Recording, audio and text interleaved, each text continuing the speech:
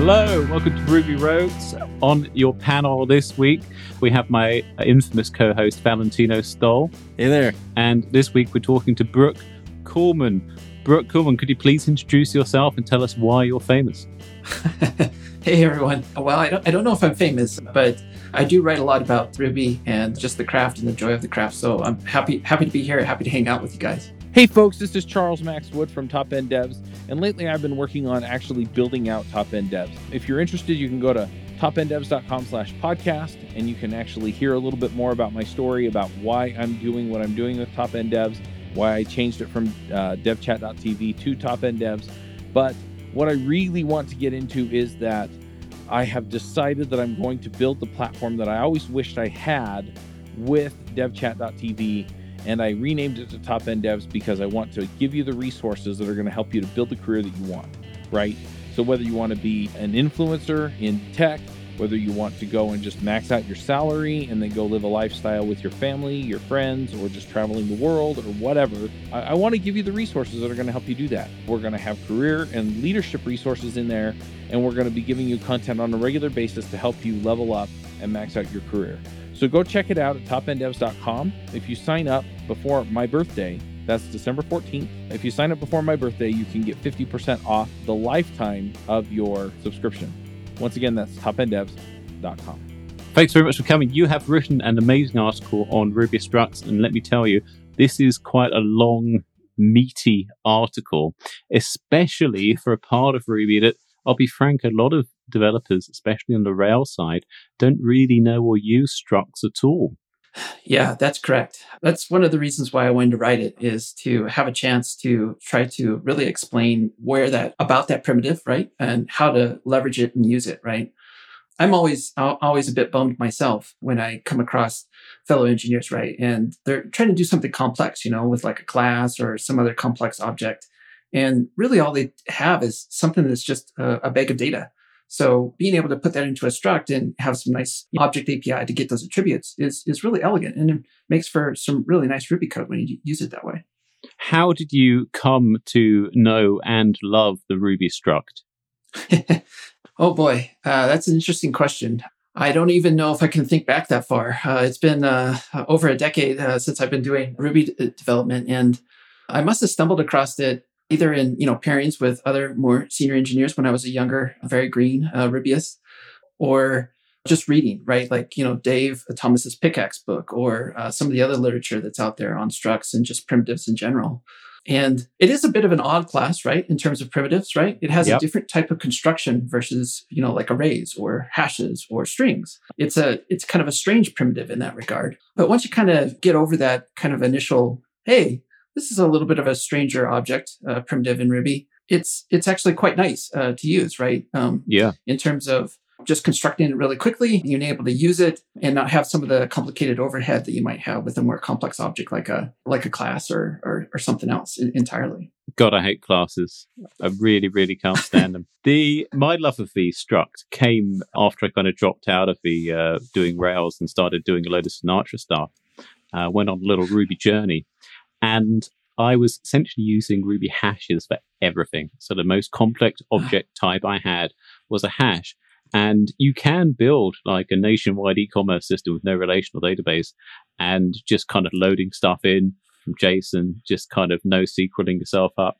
It's a really great learning experience. But the trouble with hashes in Ruby is you have to go to that place on the keyboard that no one wants to go. I'm talking about the northeastern part. I'm talking about the northeastern part of a keyboard where the square brackets and the curly brackets live. You know that part. And if you want to look stuff up in a Ruby hash, you got to go to that part of the keyboard. And I don't want to go to that part of the keyboard. I look at these people doing JavaScript, and I just want to go my thing dot value, right? That's what I want to do. That's my thing dot attribute equal value. That's what I want to do. That's why I got on board with Ruby structs. That's why I kind of got into OpenStruct. I want to be able to do that. I don't want to have to type square brackets, but I have a feeling there's more to it than that. That's true. That's actually that's why I like it too, right? Is struct by default, right? Once you have those attributes defined, right, it gives you that nice object API, which is just good OO, right?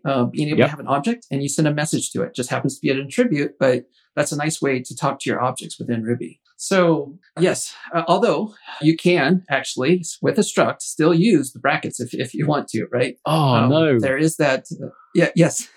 So you can, which is kind of nice, right? Like in terms of like having a little bit more versatility, being able to have it sort of behave like a hash-like object is kind of cool in some regards too. But back to your original point, though, being able to just send a clean message to it, right? It just happens to be a method on that object and get back the answer that you want or the attribute that you want is a really nice way to use a struct. Yeah. How do structs relate to the kind of PORO stuff? Because it used to, a few years ago, there was a lot of PORO, the old plain old Ruby objects. A struct isn't a PORO, is it? It's slightly different. True. Yes, because structs, right, are basically a way. It's just a primitive construct, right, to give you an object around a collection of attributes, just raw data, right. It's a nice way to basically break away from primitive accession that you'd have with a hash. So Yep. Your point earlier about hashes, right? Like sure, when you're learning Ruby, you might be like, oh, hashes are pretty cool. I can do a whole lot of things with them. And you can also kind of take that too far, where you've got hashes all over the place. And, sure. But, you haven't given a name to it yet, right? Like there's something kind of going on. Like, I guess I'll kind of, reference, Sandy Metz, when she says like, hey, there's maybe like an object trying to be born here. It just doesn't have a name yet. Right. Mm. And so when you have that kind of proliferation of primitive accession with a complex hash or just a hash with a lot of keys and values in it, right? But it has a common set of keys, value, and structure there. You might want to give it a name. And so that struct allows you to have that way to give that object a name so that you can define it once and then pass it around and use it within multiple objects versus having to know that like, I'm just injecting some kind of hash here and it just happens to work. But it's nice to be able to have that struct to actually give it that name. The other thing that's nice about this too is it provides like if in a hash, right? Like if you were to query it for a key or value that might not be there, right? It would come back either null or if you're doing a fetch, right? It'd throw an exception of some sort. But with a struct, you have a method on there, right? So it's actually going to error in a different way if that's not there, which is kind of nice as well. If that makes sense. It does make sense. So it's not as easy to get started with a struct as a hash. You have to kind of change gears mentally. It's a lot more restrictive than the hash, but that can have benefits, of course. You can't just add stuff, right? Yes. Actually, the fact that you can't add additional attributes, right? Yeah, even after the fact, even once you've already defined your struct.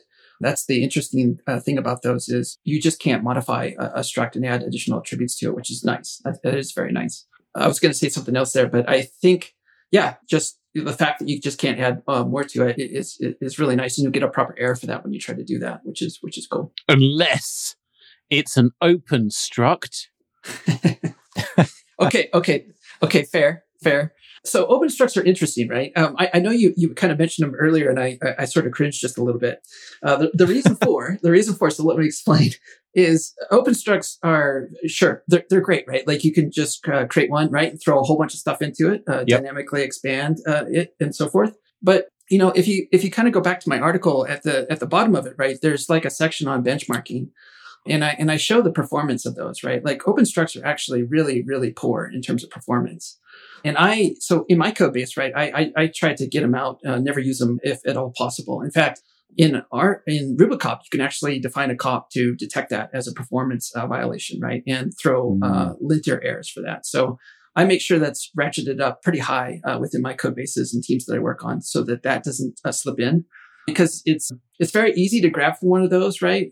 Just, make it a bag of anything, but it does have performance and memory disadvantages. So being able to just use a proper, class or struct or some other object, right, is way better than actually dealing with open structs. In fact, actually, I might be wrong on this, but I seem to recall like an issue or some kind of discussion within Ruby core that's talking about either getting rid of those or doing away with open structs entirely. I might be wrong on this, so don't don't quote me completely, but I seem to recall seeing something in there where even the team is worried about being able to have open structs in Ruby core, just because it leads to kind of a bad practice. Man, that's my favorite kind of struct.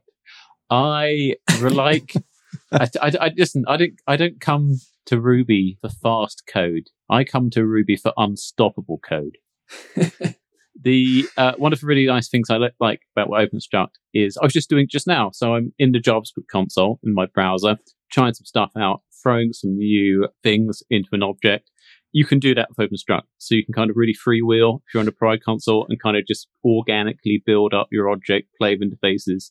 But after you do that, then you just work out the what do you call the things? What do you call bits of a struct? What are they called? The kind of X and the Y's. How do you name those? Struct attributes? Struct parameters? Yeah, just attributes.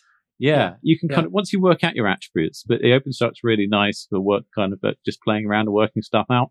So I think they should keep it in. I'm a big fan of the OpenStruct. I want freedom in my structs. Okay. Well, so that's a fair point, right? I always forget about sort of the playful aspect of Ruby, right?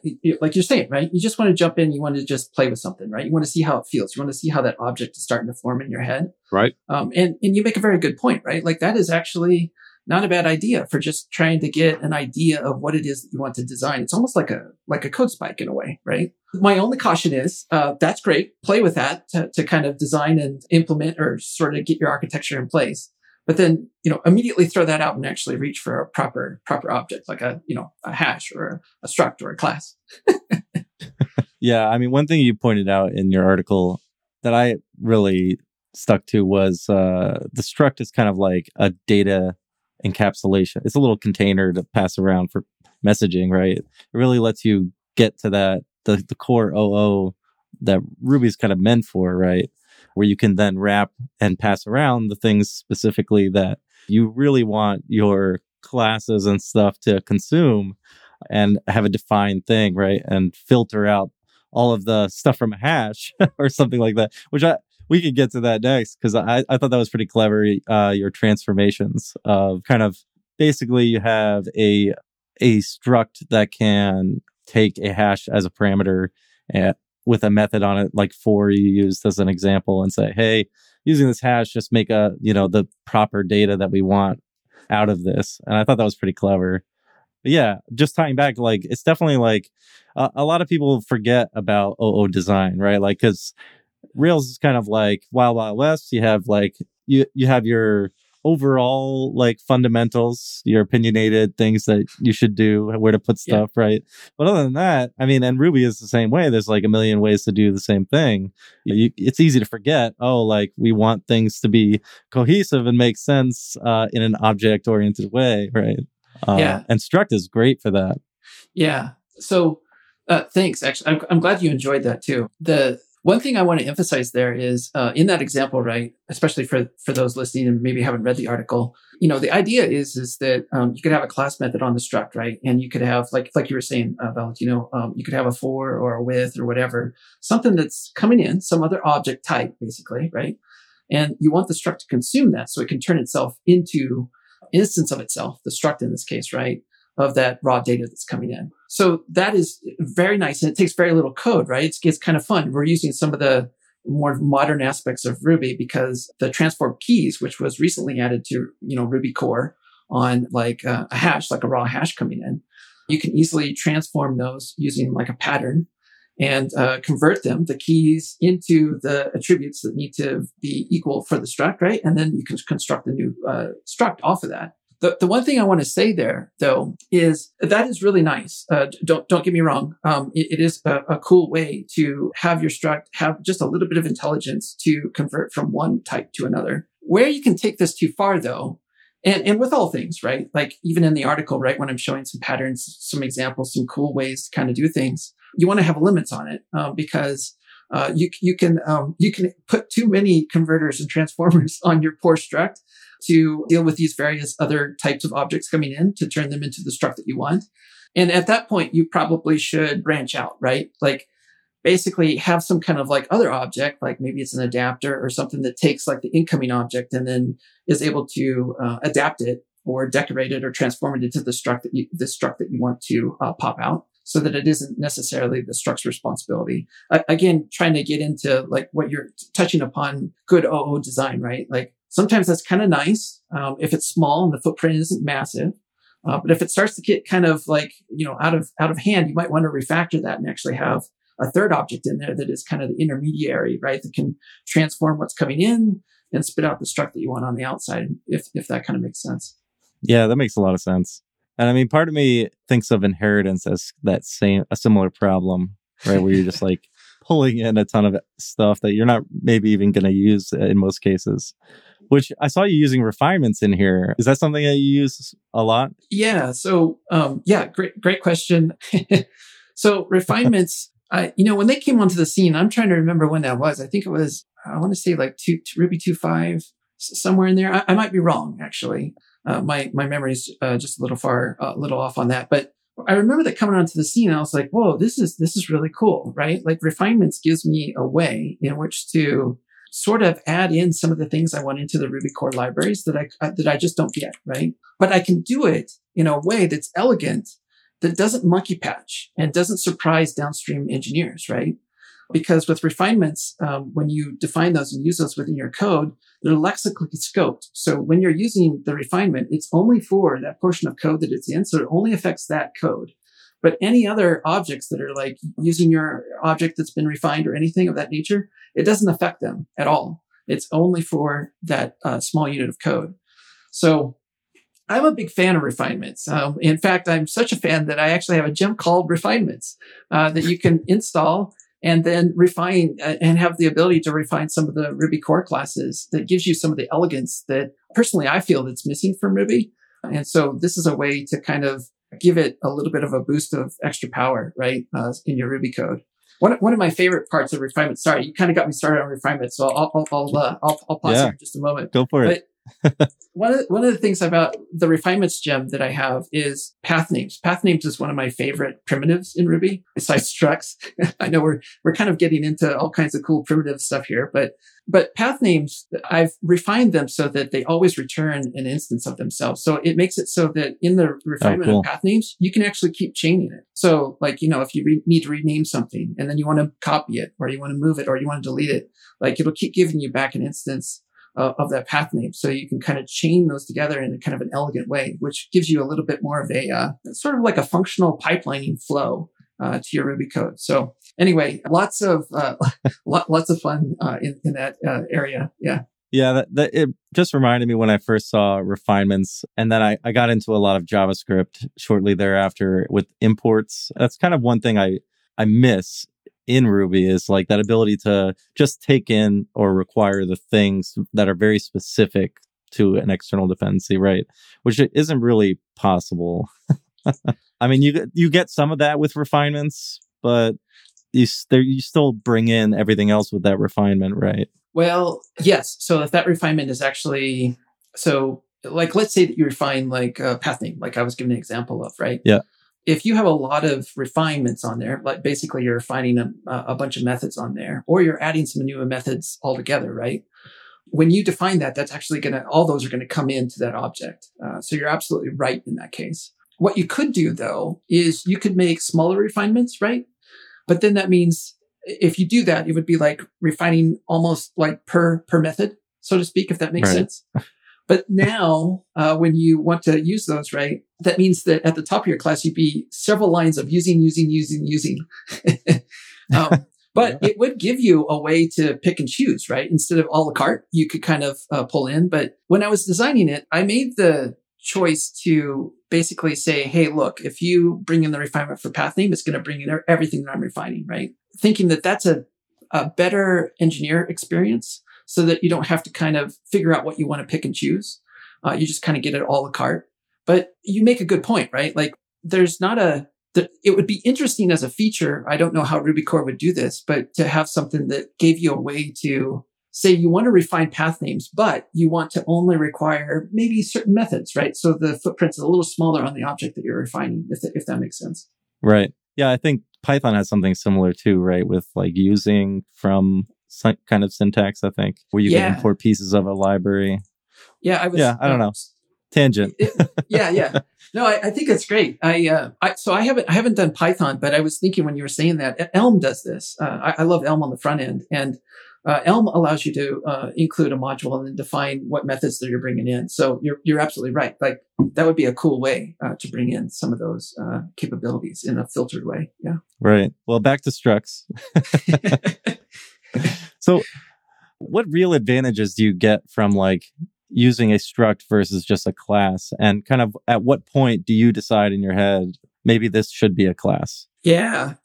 So I like to stay with the true intent of what a struct is meant to be, right? Again, just a data object, right? All I want to do is just have a simple object that defines my data and gives me a nice object API. So I can, just send the method that I want and get back the value. And none of those square brackets. No square brackets at all.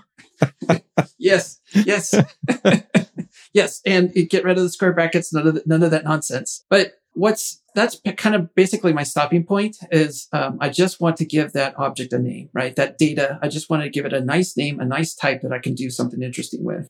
If it gets a little bit more than that, right? So like, let's say that you got your struct and by all means, right? In your struct, you can open it up further, right? And define custom methods on it for sure. You can also add class methods like we were talking about earlier with for and with and so forth to do transformations. If that starts to get really big, right? Like those custom methods are doing a lot of like complex business logic or some other kind of mechanism in there that isn't really tied. It's making the data object a little bit more almost like a class at that point, right? It like has some behavior in there that it needs to do. That's kind of the line. And you kind of have to feel it out, right? Like as you're building this out, right? Like some things can make sense. Like so let me give you a concrete example. So sometimes it's kind of nice to treat the struct a little bit like a presenter pattern, if that makes sense, right? Where you might have some raw data coming in, you've got the attributes on it, but then maybe you want to add a few elegant methods just to give it a little bit of presentation logic. Like, let's say that your raw data coming in is like first name and last name. And maybe it'd be nice to have a little method on there that says full name, but it just concats those two together, right? That's kind of blurring the line a little bit, right? Because you're kind of mixing patterns there, a data object with like a presenter pattern. But in some cases, that just a little bit of extra syntactic sugar, right? From a method perspective to kind of give you what you want isn't necessarily bad. But you need to be just careful. Like you can take it too far, right? You can have too many methods that are doing all kinds of presentation logic. And when you get to that point, right, it's nice in the beginning, if you have some of that just to solve a need. But if that starts to proliferate, usually this comes up in like code review and, the team is like, hey, wait a minute. We've got like 50 methods added to this. What are we doing here? Right. And if it gets that far, it's like, well, okay, guys, like let's actually refactor this, right? Let's leave the struct the way it is. Let's pull out all this presentation logic. Let's put it into a presenter. We'll inject the struct there or whatever object. And now we have a better object-oriented design here. We have some cleaner objects that are dedicated for the behavior that they're trying to do. I guess what I'm essentially distilling this down to is the single responsibility principle, in solid design. So, yeah. So what I took out of that is that active record relations as they get returned should be structs. I'm glad you went there because let's talk about active support here. Come on, let's talk about active support. I get the feeling. Oh boy! I get the feeling that you're an enormous fan of active support. I think this is something you really like. Oh man, you guys have opened up a whole can of worms here. Oh, yeah. No, I am not a fan of active support. It is not my favorite. It's actually probably the worst of the Rails stack, just because it really does manipulate a lot of the core, primitives, libraries, and so forth.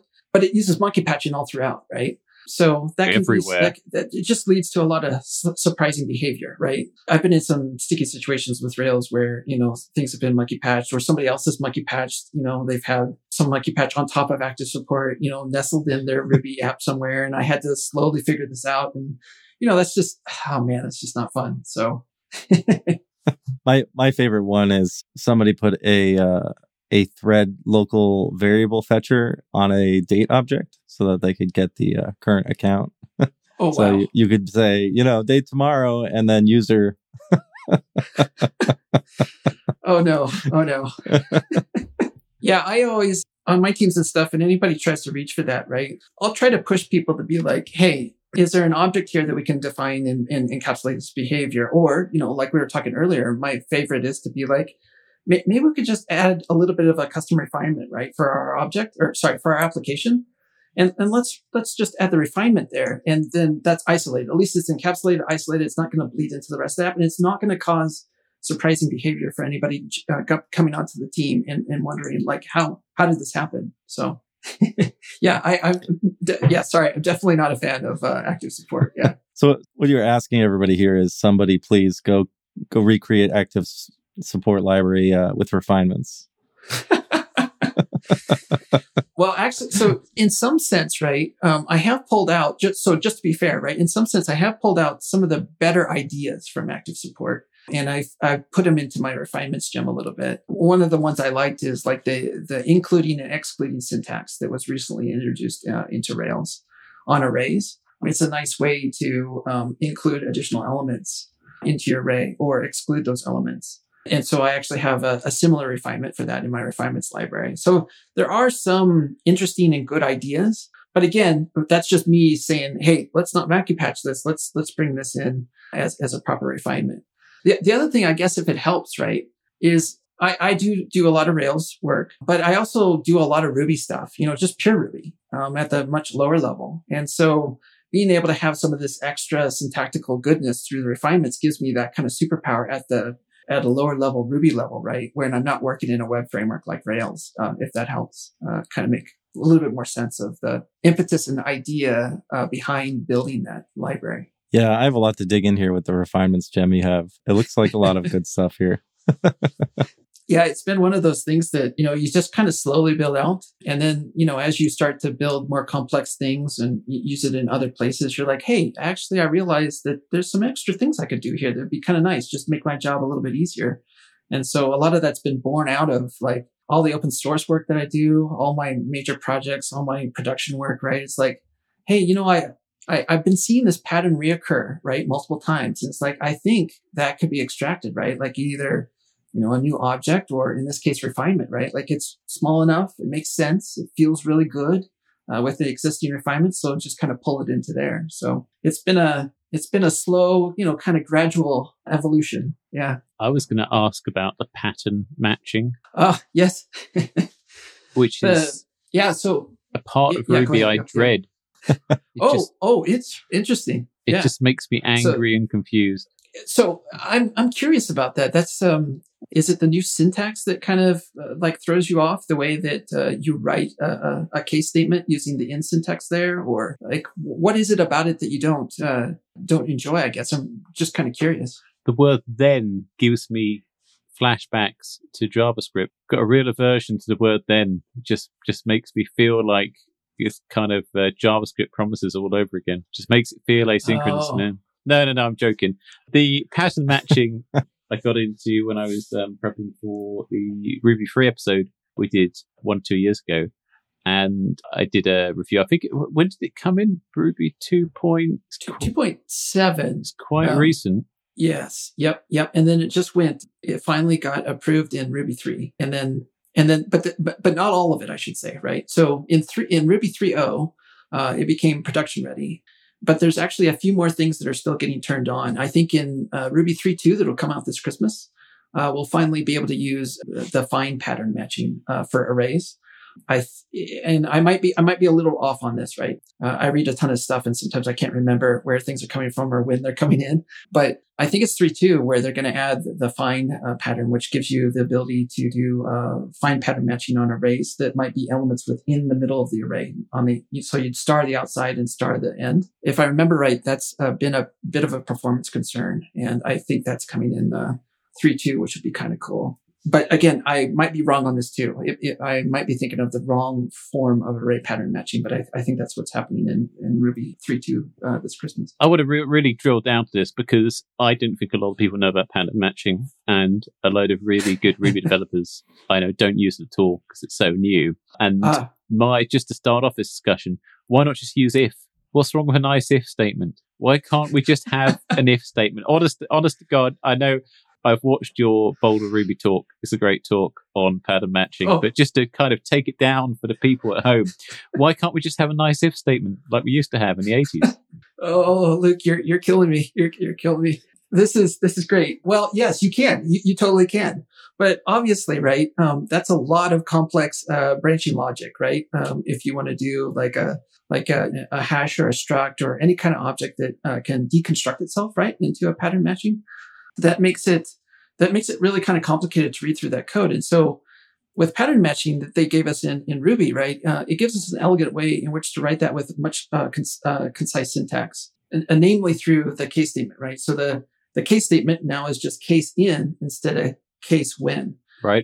Is the subtle change. But what's really cool about this is when you do the in, right? Like, so you have a case statement, you have your object coming in, and then when you write your first branching logic there, the first in, you get a nice, concise way to pluck out the keys and values out of the hash that you might be caring about, or the array, or any kind of object that can basically deconstruct itself as an array or a hash. And I guess I should step back just a little bit for those that are listening. When I say deconstruct, what I mean by that is there's a deconstruct keys and a deconstruct, I'm forgetting off the top of my head what it is for arrays, but those methods, if they're defined on your object, on your custom object, that is how you can take any plain old Ruby object, teach it how to deconstruct itself so that it can be used in pattern matching, if that makes sense. Yeah, it certainly does make sense. It's quite an advanced thing to do. I don't write code like that. I write, if it's this, then for God's sakes, don't continue processing the transaction. That's the kind of code I'm writing. If it's this, then no, then stop, just return, just don't do it. But it's a very sophisticated tool, and I wondered if there was like a specific, if you can tell us a specific project, specific problem when you thought that is what I'm going to use pattern matching for, and it's really going to improve this code. Yeah. So there's two things I'm really excited about. One is I read a lot of CLIs in Ruby, so I have a lot of CLI gems. And what I love about being able to use pattern matching from a CLI perspective, right, a command line interface, is what I can do is in my shell object, the object that takes the raw input from a user on the command line, right? So like, let's say that you type, like one of my gems, like RubySmith, right? And you're trying to create a new Ruby project. You want to pass in a bunch of parameters, right? To say, hey, I either want to enable RSpec or disable it, or I want to add Rubicop or I don't. Right. What's cool about those is those command line objects, when they come in, and these are just pure Booleans, right? You're either saying dash RSpec or dash or no dash RSpec, right? To like turn it off. Yep. What's cool about that is you can pattern match on all those flags that are coming in. And based on the behavior of those, you can easily dictate what you're going to do as a processor, right? How you're going to process that inputting command. So I find it extremely powerful when you're writing command lines to basically just pattern match the input that's coming in, and then being able to delegate to your objects that need to handle that action to do what the user is asking you to do. So I really love it in that context. The other context that I really love about pattern matching is let's say that you're working with like APIs. A lot of us, especially when you're doing more complex Rails apps, you're interacting with like a third-party service, or you have some kind of like data that's coming in, and maybe it's not well formed, right? Sadly, some third-party services don't do a very good job of writing good APIs and giving you good data structures that you can deal with. And so you can take that and basically use pattern matching just to kind of parse out the things that you want, and then turn it in.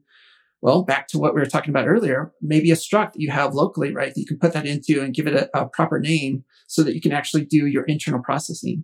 So this gives you a lot of firepower in order to do a lot of that complex logic, like you were saying earlier, Luke, with the if, then, else, you can actually just look for the pattern, pull out the pieces that you need, and then happily go on and process what you need to do for that input coming in. So there's a lot more other uses than that, but those are some of my favorites, right? Yeah.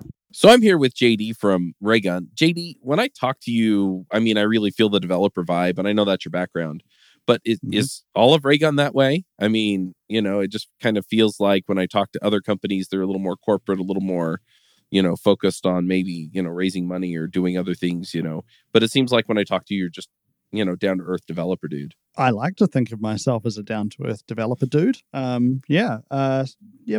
is a little bit different. So, we're not heavily VC backed. My business partner and I, when we started, we were both nerds. I might be the CEO today, and I don't write code on the product. But the joke internally is, what's the definition of technical debt, Chuck? It's CEO code. Well, Stuff to go fix. But no, we're stories. We're a cash flow positive business. We're not heavily VC funded. But we are at a size now where we are expanding, and more folks are discovering what we're about. But yeah, we often look through things through that lens of a developer. I wanted a 30,000 foot view, but I also want to go right down to an individual data point. Similarly, I don't believe in averages. I want medians. I want P99s. I make better decisions that way. And so we try and drive that sort of thinking into our products and try and be as developer minded as we possibly can be. Yeah, I love that because, for me, it's run by people who get me. And you're not under pressure from like a VC to raise your prices or, go hyper grow. And then, oh crap, now we're behind the 8 ball with our money and now we've got to figure it out. You're just going to keep growing, steadily moving. And I just love that. Yeah, I mean, the term these days is often referred to as product-led growth, right? Like get people use the product and say, hey, that's great. I want to give you money. I don't think it's that complicated. Sounds good. Well, folks, if you want to go check it out, you can go find them at raygun.com. You can actually sign up for a free trial right there on the website. Yeah, I'll never forget when I think it was one of Avdi Grimm's tapas where he, it has a case statement and then you want to catch when this specific, error happens, or you want to catch, is this of this type, right? Like, there's so much that you can do more now, right, than just equality. It's really neat. Yeah. It's oh man, it's. I guess I could talk for hours on this too, but it's so. It really is amazing because it gives you a way to check the type, right? So on the pattern match, the object coming in, you can check immediately, what type of object it is. And then inside that object, right, you can pull apart the attributes and figure out what you want of the certain sort of attributes that are coming in. And then you can do something interesting, right, from a processing perspective. As you were saying that, I was just thinking like the other thing that I really love is like, for instance, in the DryRB ecosystem, I'm a big fan of monads and being able to add a little bit of functional goodness to my Ruby code, right? Mm-hmm. And one of the things that's really delightful about dry monads, and again, not to scare people that are listening that are afraid of monads or they think it's a big, scary mathematical terminology. If you just think of it as a union type, just something is a success or something is a failure, and that is your monad that's coming back. What's quite elegant about this is in your pattern matching, you can just do a case statement on the result monad that's coming in, and then you do an in, and then you say success, and then whatever's packaged in the success, it might be a struct, it might be a different primitive like an array or a hash or something of that nature. You can pull those elements out and then do something interesting with it. But what's nice about the monads though is, again, they can only be one thing or the other. They can either be a success or a failure. That's it. So your pattern matching is just checking for success or failure and then doing something very interesting in that regard. So anyway, just a nice way to have types in that case, right? In the case of monads, to be able to give you a little bit of clarity to your code with very little syntax, just a few lines of extra code. So yeah. You've just given me an amazing idea for my Friday night. I'm going to put in a pull request to dry monad that allows monads to be nil. Bringing a little sunshine to that part of the Ruby community. Oh, well, I think you missed the target, Luke. You should have done that on April 1st. I think you're a few days behind trying to get that PR up there. It's not been a very productive year. At this rate, it will be April the 1st again by the time I actually put it in. Monad's quite an advanced topic, made even more advanced by awful programming languages like Haskell, which just confuses everyone. No, we love you, Haskell. Really, we love you and your elephants. But it is an advanced topic, and there is an upfront cost You have to pay. You have to learn about it. It's not intuitive at all. You have to sit there. You have to watch the talks. You have to read it. You have to try it. And then once you get it, then you can use it and value it. But you do have to put up quite a lot of upfront effort in order to kind of get better code. Is that something that That's you true. find yourself doing more and more? Yeah, it's I feel your pain too, and I've had that experience as well. The thing is that I've gotten so used to it, right? Coming into teams and saying, "Hey guys, I'd really like to bring monads in here, right? It would help simplify some of our conditional logic." And the cool thing about monads is it gives us a way to write fail-safe code, right? If we have a failure, this kind of gets into the railway pattern, pipeline pattern. Shoot, I can't forget I'm forgetting off the top of my head who has a really brilliant talk on this. I think if you search for it, you'll find, if you just search for like railway pattern or railway pattern in Haskell or something of that nature, you'll come up with I'm totally forgetting his name. I'd love to attribute him because it's a great talk. But he talks about the railway pattern where, think of it as train tracks, and you're going down the track with the train, and then you hit a fork. Now you could go the success path and boom, you're done. You hit your destination as the train, you're done. Everything's good. But you can hit down the second side of the fork, and that's a failure path. But what's cool about monads, though, is even though you have a failure, like you could try to resolve it and turn it into a success so that it forks again, and then you finally come out as a success. So basically, you're humming along, you have a failure, but then you still end up as a success because you resolve the conflict. To give you a concrete example, too, I know it always drives me nuts on podcasts, right? Everybody's talking about these things, but sometimes it's hard to conceptualize. So the thing to think about is, think of it as making an API request where maybe you're making the API request, but in some cases, right, that server might be down or maybe you need to retry a few times. Well, using monads in that regard, right, you could actually have a little bit of like, well, it might fail because it either timed out at a certain time or the request didn't make it at all. Like the server didn't come back with anything, but maybe the server's notorious for never really having good uptime. So maybe you build that in to try a few more times and then finally turn that into a success when you get that result and then pass it on, or just fail entirely. But it gives you a nice way to really build in some more of that more sophisticated logic without having to have too many if the else conditional logic or case statements of that nature. Sorry, I kind of went a little bit off on a tangent there, Luke. But to bring this back though, the thing I feel is, the teams are like, well, they kind of grumble a little bit and they're like, I don't know, this looks scary. This little monad that you're trying to bring in, I don't know if I want this. And usually what I do is I kind of bring it in gently, right? Just kind of show in a target use case where we have some pretty gnarly code, and I bring that monad in and I show how I collapse it. Like I'm usually deleting lots of lines of code when I bring in a monad, right? Because I'm throwing out all that conditional logic, and then show them how, like, well, look how elegant this is, right? With only a few lines of code, a little bit of pipelining, a little bit of functional flow there.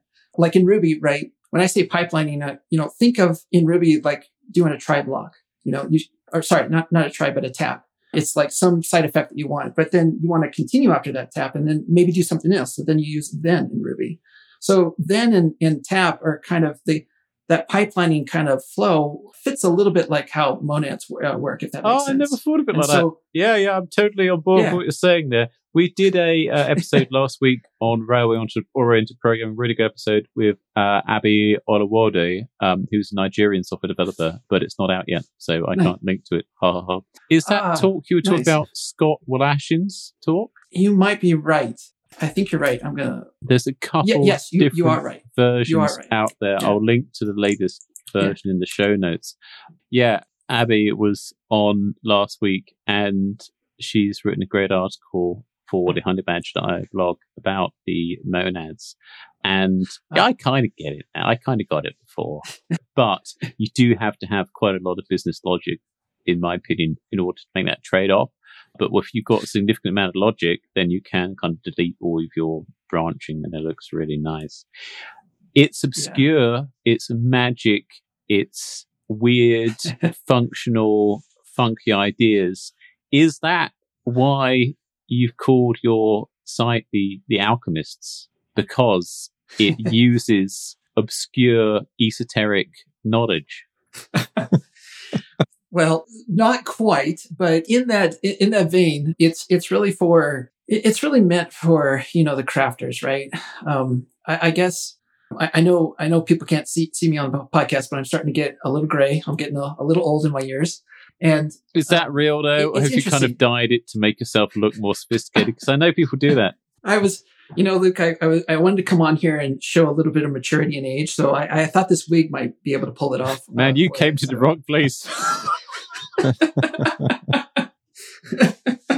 I'm sorry. No, but usually there's an adult on this show, but it's my show this week. So yeah, I'm sorry about that. That looks cool, man. It's just us kids. Yeah. I'll be there soon. I'm 40 next year, and I am worried. I'm entering a period of software decline. You know what I mean? It's like being a musician, all the kind of good musicians die at 27. I just feel like, 39, 40, 41, unless I have a really big hit now, this is my last chance for software greatness.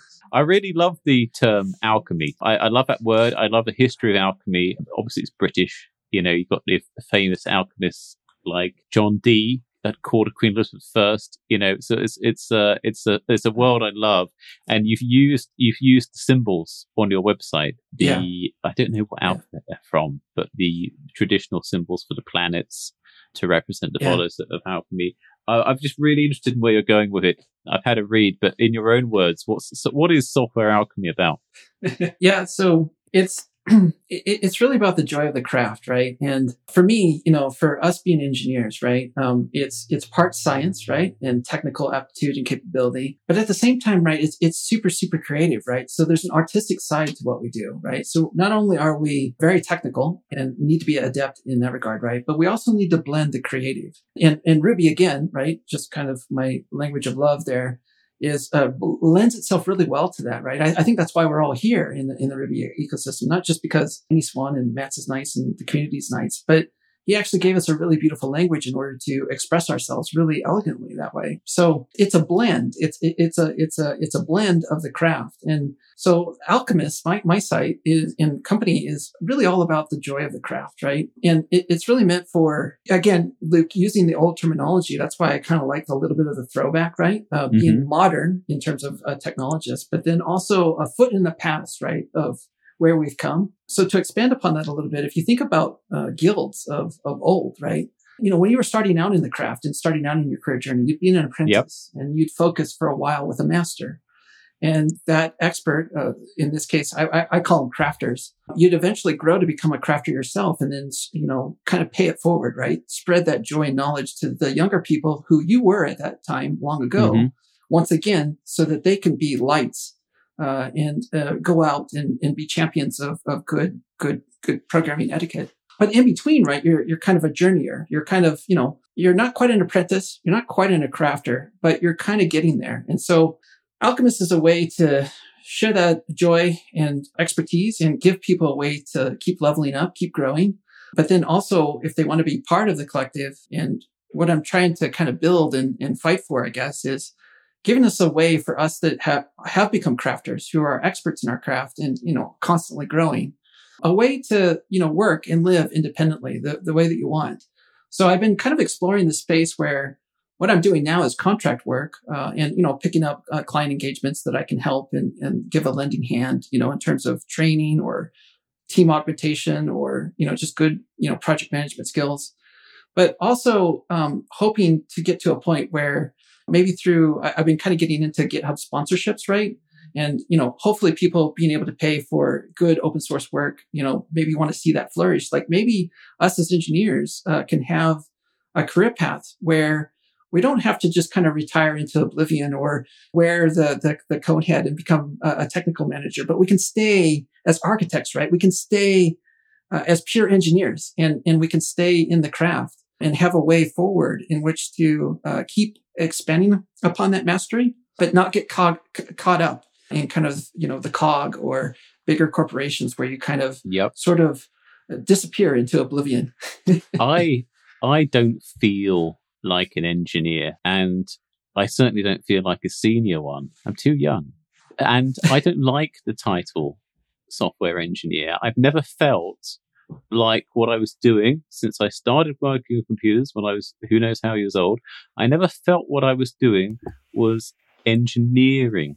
It felt like writing. When I was kind of working on motorbikes, used to work on cars, used to work in a garage.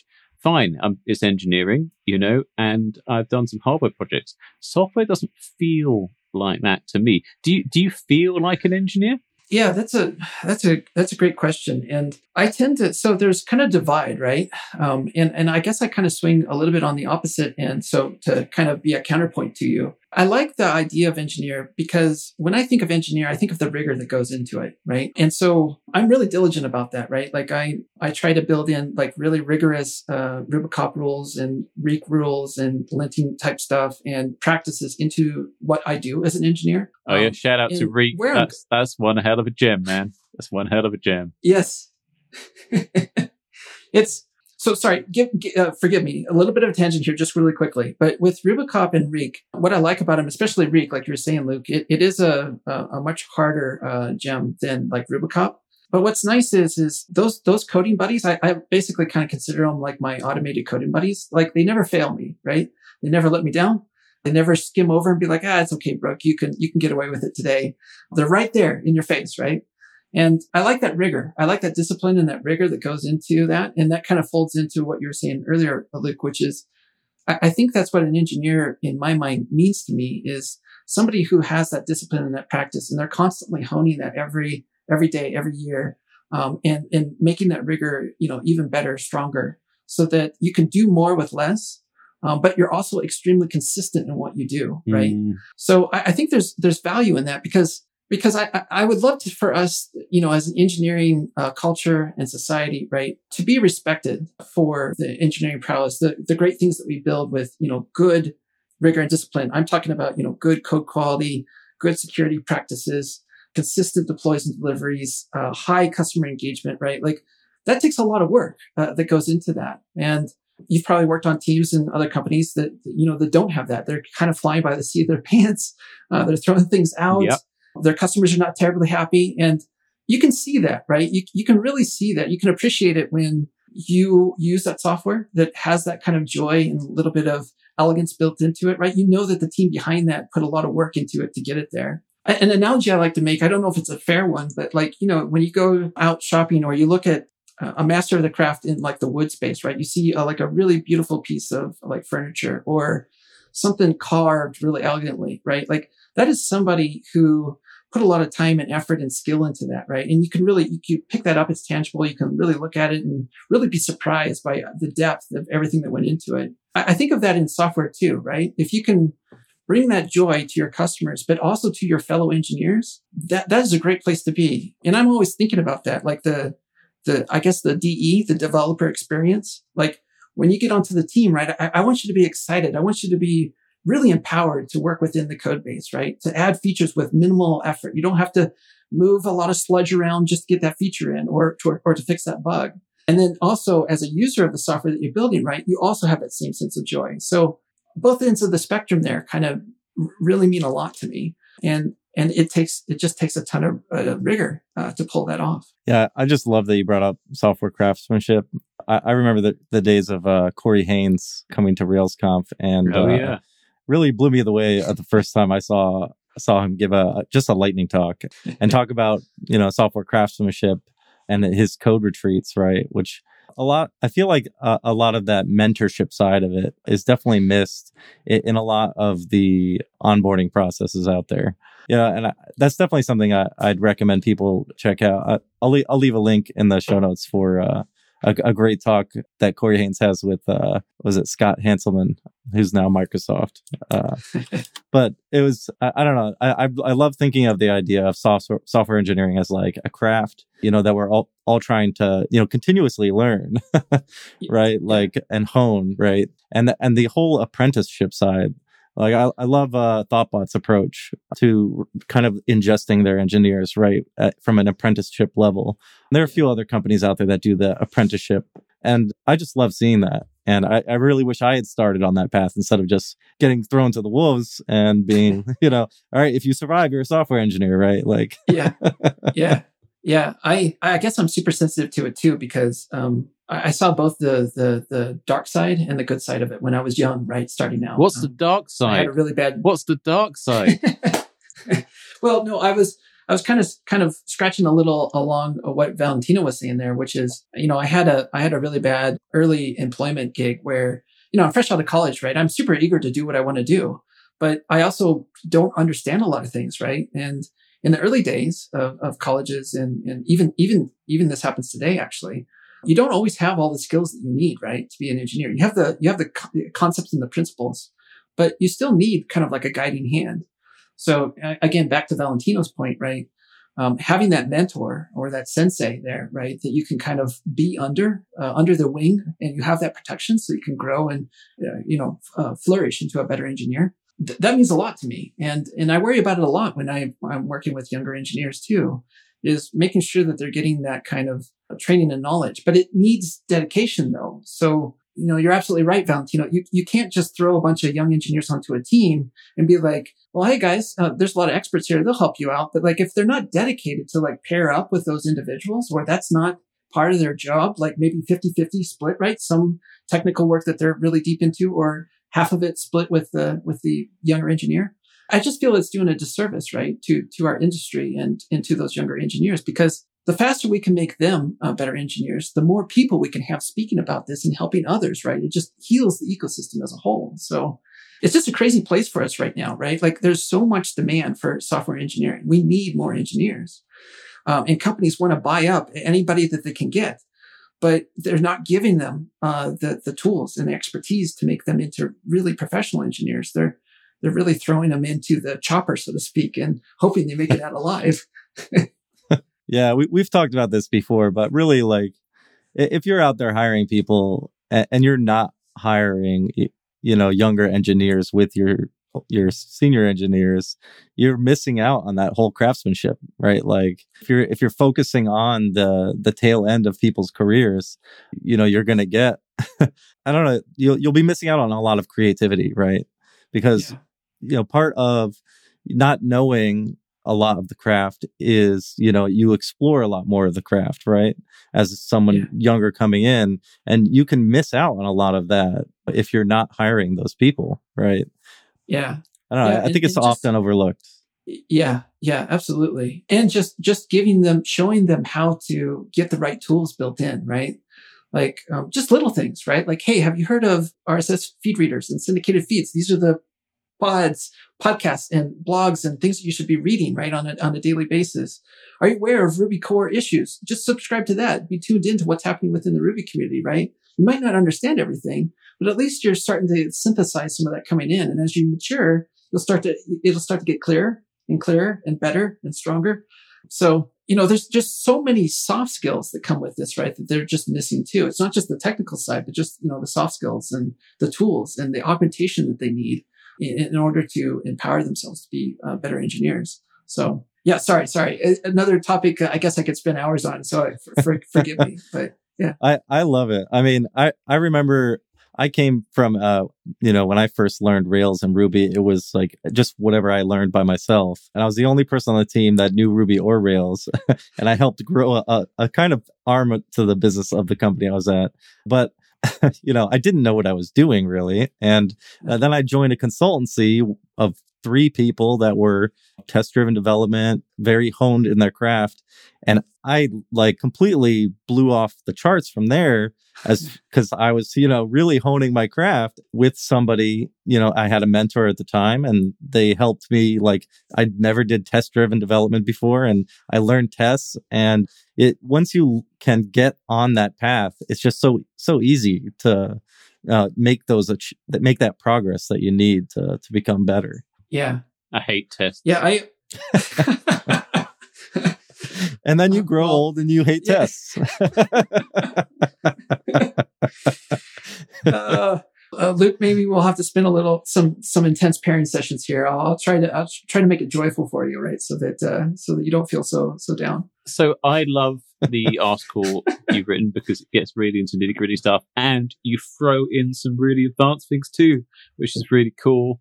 And it's a fantastic way of kind of just dropping things in. You've sprinkled a few things in there to kind of encourage people to inquire. It's very nicely done. But the trouble is putting aside the time to really kind of improve your product, improve your team, improve yourself. That is very challenging. I sat down earlier in the year. I think it's the RSpec 3 book. Great book. Yep. So I'm going to work my way through this book. I haven't worked my way through that book at all. It's sitting on my shelf completely unread because I had to get out there and desperately fix stuff. But you end up basically in this kind of vicious cycle where you never have enough time. Now, I know you as a consultant go into companies that do a lot of, they've got some kind of massive Rails app, right? It's out of control. From doing that, from coming in and being the problem solver, is that something you kind of get a real kick out of versus, just kind of jobbing day to day? How has that kind of development experience? Because I know you've done both. Yeah, it's definitely a different mindset. And I definitely wouldn't say I'm a huge fan of it. Because usually as a consultant, right, the unfortunate fact is you usually are in a situation, right, where things are a little gnarly and pretty rough. And so you need to spend some time helping those teams actually clean up some of that mess, right, so that we can do bigger and better things. Mm-hmm. It is a bit of a downside for sure. The one nice thing about consultancy, though, is at least you control your hours, right? You have more freedom. You have more freedom on your time. You're not really generally held to a solid 8 hours. You can kind of split up your day or kind of mix and match, right? And it depends on the project too, right? Most projects, it's kind of like paid like an hourly type thing. So really you're just billing hours. If you're doing other kind of engagements where it might be like value-based or something where you kind of go in and say, hey, look, for this package, for this, I don't know, we're going to say that I'm going to deliver $50,000, $100,000 value here. Like it's a package deal type thing. You would want to know what you're getting into at that point, right? You'd want to have basically a pre-built solution that you're going to plug in for them to solve so that you don't go over, right? Otherwise, you're kind of eating the cost in that case. But all this to say is that at least you have some of that freedom and agency to go in and do that versus just kind of plugging away as kind of a cog in a wheel, so to speak. The other thing when it comes to consultancy that I like to do is try to ensure that when you're coming in, right, like are you just adding augmentation or is it a combination? Because the things I really enjoy is, being able to teach and train, some of the soft skills that we were talking about, like level the teams up in that versus just hardcore, just, hey, look, you're just a staff augmentation. We just want you to solve a bunch of these problems. And then, let's know how many hours that is. So you kind of need to navigate that space as a consultant, right? Really, really be upfront about that, really talk to the client about that and make sure that there's a lot of avenues in which you can bring a lot of firepower to than just somebody sitting in a chair trying to bash out a whole bunch of features. So, yeah. I would love to see more people offering kind of packages to come in for consultancy because I've worked in a few large companies. We've had external consultants come in to kind of hit various parts of the code base. We've got big problems. We've got stuff that's on fire. And the value you get from getting someone in who really knows the language, who's really hit these problems before, is really immense. But getting business buy-in for that is really very challenging. And it's one of the things I know Chuck's kind of thinking about on the topenddevs.com site, which we're launching, is to kind of make these services more accessible, especially in the Ruby community where there are a lot of Rails apps out there that are really, really big. They are profitable, but they kind of need a refresh. I don't know what the answer is. Yeah. But I don't know. We've got to make it easier to get guys in who have kind of learned all these hard lessons and transfer some of these skills onto the kind of a junior dev community. Yeah, I agree with you 100% there. It's definitely a sticky point in the industry because a lot of the people that have the money, the purchasing power, they don't necessarily always understand the technical reasons why you want to bring in somebody, like us that has that firepower and understand that you just need to pay a little bit of that time to let, somebody like me or any other consultant that's coming in to train your staff so that they can actually be more efficient. So it hurts in the beginning, right? It's a little bit of a slowdown. People are not producing as much, right? Because I'm here. I'm trying to train the team. I'm trying to get them ramped up so that they can become faster. And that takes time. And so you really need somebody when you're talking to that has a really open mind and a really long tail view of what you're trying to do. Because if they're just in it for the short term, they're not going to get what they want. And it's bad for the client. It's bad for you. But if you give it the time for it to flourish, then amazing things happen. But it does take quite a bit of time, actually. So it's one of my things, like, for me, like, I feel that my job is done well if I can walk away and I've made it so that I'm completely replaceable, right? Hopefully you never have to hire me again. Granted, I'm out of a job, but hey, that's good. I'm really happy. But like, if you don't have to come hire me back, right? That means that I've done my job, right? I've made you guys sufficient so that you guys never have to do this again. And hopefully you flourish even from that point. And that feels good to me, right? Like, that feels like the right thing to do, even though I'm slowly making it so that I don't have more clients, but that's fine. That's fine. Well, I do think that's the case. I think there's an enormously growing market. I mean, people talk about Rails is slowing down. It's really not. I mean, the market's gone through the roof for Rails developers in the last 2 years.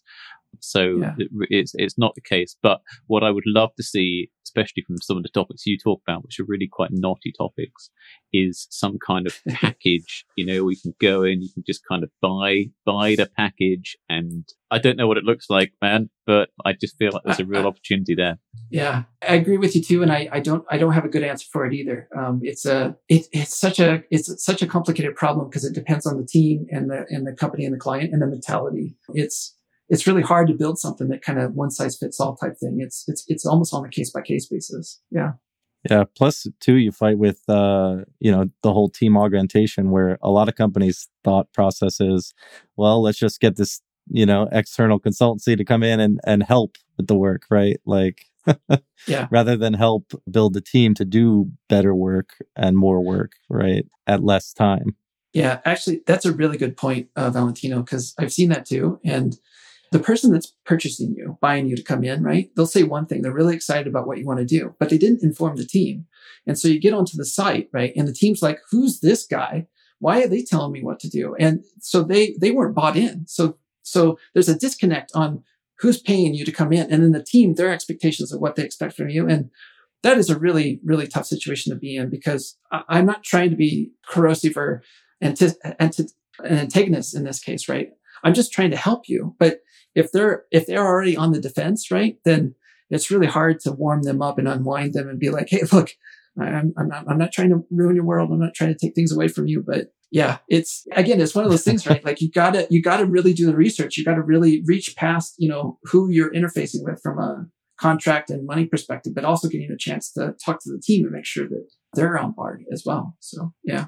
What I want is like an advanced boot camp. I got really fat a few years ago, and I paid a personal trainer who was a local professional soccer player to kind of beat me into shape. There's like photos of me half naked on the internet you can look at. It really worked really well.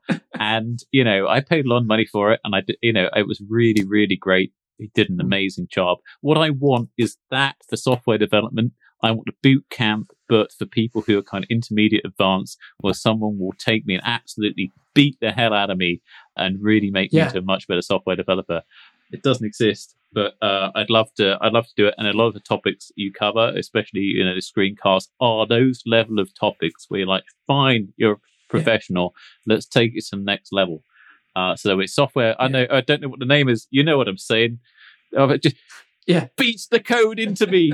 Yep. Yep. I would definitely check out Code Retreats, because they are out there still, and they provide a lot of value in that way, where you get plugged in and everybody works on a very similar problem. And then, there's even some of them have, you're pairing with people, you're reviewing stuff, and a lot can be learned and kind of plugged in, maybe not as, as easily as you would like or forcefully. But. Yeah. I was going to say, the other interesting aspect of that too is I've always thought that like maybe like a solo pairing session too, or several sessions, right, where you offer kind of like, in fact, actually, I think Avdi does this. I don't know how long he does this. I know he used to have like this kind of tea time or this sort of like coding pairing type session that you could just kind of like, hang out with him and he would help you work through problems. But I think it was short lived. And what I'm talking about is like, kind of like what you're saying, Luke, like basically it's like a personal trainer, right? Like you're hiring one of us to come in and, all right, we're going to do this boot camp together, but I'm going to be constantly on your shoulder through this entire time so that you come out of this well-adjusted engineer. It's funny you say that because, of course, I did have the Grimm's mastering the object-oriented mindset when it first came out. It must have been 3 or 4 years ago now, and that was pretty hardcore. Really getting into stuff, and I got a lot of value out of it because I've always hated object-oriented programming, but I never really understood why, and now I know exactly why I didn't like it. Joking aside, it's a great course. It's a great course. That's awesome. But I've overshared again. That's really cool. I didn't know Avdi had done that for his object based course. So that's really good. That's nice to hear. Yeah. Is there anything else we'd like to talk about? No, I guess. Just thanks to both of you, Valentino, Luke, for having me on. Really, really appreciate the dialogue and discussion. Total fun. I know I could talk all afternoon on this. It's just I love the craft. I love everything about it. So I really enjoy this. Yeah, this was really great. I loved all the different tangents we got to get on. All right. Well, I guess we're going to go into picks. Hi, this is Charles Max Wood from Top End Devs. And lately I've been coaching some people on starting some podcasts and in some cases just taking their career to the next level. Whether you're beginner going to intermediate going to advanced, whether you're trying to get noticed in the community or go freelance, I've been helping these folks figure out how to get in front of people, how to build relationships, and how to build their careers and max out and just go to the next level. So if you're interested in talking to me and having me help you go to the next level, go to topenddevs.com/coaching. I will give you a 1-hour free session where we can figure out what you're trying to do, where you're trying to go, and figure out what the next steps are. And then from there, we can figure out how to get you to the place you want to go. So once again, that's topenddevs.com/coaching. I don't know if you're familiar with the infamous Ruby Rogues pick system. We pick something, it could be anything. If Chuck's on the show, it's usually a board game. If Dave's on the show, it's usually a power tool. If Valentino's on the show, it's often code related. Valentino, what are your picks this week? It is code related. I came across this RB library. It basically lets you turn Ruby into like a versatile command line utility. And it basically just like instant execs what you pipe into it, which is it's really neat. Clever solution. I've been using it a ton lately, and I love it. The next one, we had Adam Gordon Bell on a few episodes ago. I want to say, 5:30. But we dove into command line utility stuff, and I saw he just published this great tool on the Earthly blog, text mode, where you get to basically read any URL in just plain text. And there's like some machine learning algorithms that gets run on it, and he uses the links browser, and it's just really neat. I've been playing with that as well. And the last one I'll just plug is I saw this on Twitter. Somebody made a Morse theme arcade rhythm game, which is really neat. So it's kind of like the Morse code words like drop, and you have to like try and place them like it's a Dance Dance Revolution. It's a lot of fun, and I think that's going to be my next hardware project. Thanks, Brooke. Do you have any picks for us this week? Yeah, actually, I don't know if this has been mentioned on the show before, but you kind of skated across it a little bit, Luke. I would recommend Polished Ruby by Jeremy Evans. That came out not too long ago, and it's a really wonderful read. So highly recommend that if you'd like to kind of up your game and kind of learn from a Ruby core team member. So that's a nice one. And then I guess I'll have to pick a board game as well. I'll mention Everdell. If you've ever been able to play Everdell, it's a really lovely board game where you're just a bunch of like little forest animals running around trying to collect like berries and so forth. But it's a nicely themed game. It has a lot of elements of deck building, engine building, moving of resources, trying to basically get as many points as possible before the other friends, animals, can outdo you. But really, really delightful, fun game. It plays 1 to 4 players, but it's got a lot of nice sophistication in it that makes for a lot of replayability. So, I guess those would be my 2 picks. Thanks, Jeremy Evans. What a legend! He just keeps improving the Ruby community. Seriously, his stuff's so fast. It's untrue. Yeah. I can do things with his libraries that put other stuff to shame. naming their names. Yeah. He gave a really great talk to, I think it was the Pakistan Ruby group. I don't know if you've seen that recently, where much Martin Luther nailing his 39 Theses to the door of a Catholic cathedral. And you've got to watch it for a bit. It gets into it. Jeremy Evans nails his alternative Ruby stack to the door of the Ruby community, where he just goes through all the parts of Rails that you can replace with alternatives. I don't know if it's going to catch on massively, but I'm a much better developer coming back to a Rails stack for going through those technologies. So even if you are on Rails, you're going to learn a lot from polished Ruby programming and all of Jeremy Evans' work. My pick this week is a Harry Potter movie that's coming out tomorrow in the UK. I haven't had a Harry Potter movie for a long time. It's a very British thing. And when the Harry Potter movies come out, we pick them. It's The Secrets of Dumbledore, and it ties in with the whole alchemy thing. So I'm going to pick that. And my other pick, which I know you're too modest to pick, is the talk we've already alluded to, which is your talk, I think, last year at Boulder Ruby on pattern matching, which is a really great talk. Really enjoyed that. It's tough going. If you want to work out, that's a really workout for you, but well worth the investment. Brooke, if people want to contact you online, if they want to know more about what you're doing, where should they go? Yeah, basically, you can find me in just one place. It's just alchemist.io. Alchemist plural, but IO. And feel free to hang out. I've got a community there. I've got my, articles, blogs. You can subscribe. I basically just try to keep playing it forward, right? Just keep giving free information out for people that really want to digest it. So yeah, that's kind of where I live. Yeah, and I know you do loads of really important kind of infrastructure. You do the Alpine Ruby Docker image, I believe. Is that right? Yeah, this is stuff like we use every day where I am, and you never know who's doing it. But now you know who's doing it. So thank you very much for maintaining that. I'm sure a lot of people really appreciate it. Well, actually, so Luke, just to be fair, I'm actually not a maintainer on there. I just build it so that I can have Alpine Ruby for my Ruby builds.